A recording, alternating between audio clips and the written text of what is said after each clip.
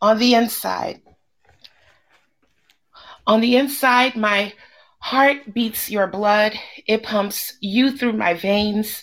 You are a part of me, and my heart knows the same. Speeds when it hears your name, slows when it sits at home, wrapped in your arms and feeling safe.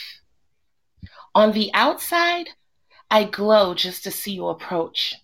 My breath quickens, hands soaked, sweat upon my brow, cheeks go rose. I produce a smile so wide that the sun shines. And while you Mhm. can't see it, I promise my panties start dripping like we're out by the poolside.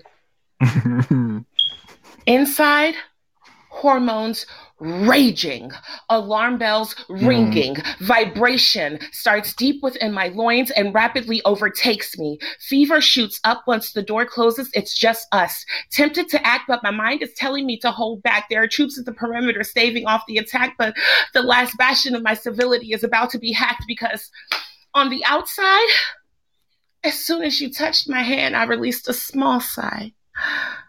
Eyes closed, inhaled your scent, triggering the relaxation of my shoulders and my thighs. You look into my eyes. I'm feeling faint. My knees are bad, but they can't seem to keep me upright. So you pull me in tight, bracing for the affection. Our chest connects and my heart booms in 808 for a physical convection.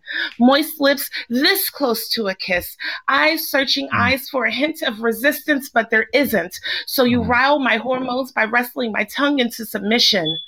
On the inside, no, outside. Inside? No, outside. I don't know. We're all going berserk. I'm pretty sure that my brain is soup and I'm pretty sure that my panties are worse. In fact, the only thing that I'm certain of is that my whole body feels like a plasma ball because every inch that your fingers touch feels electric like I'm the bulb.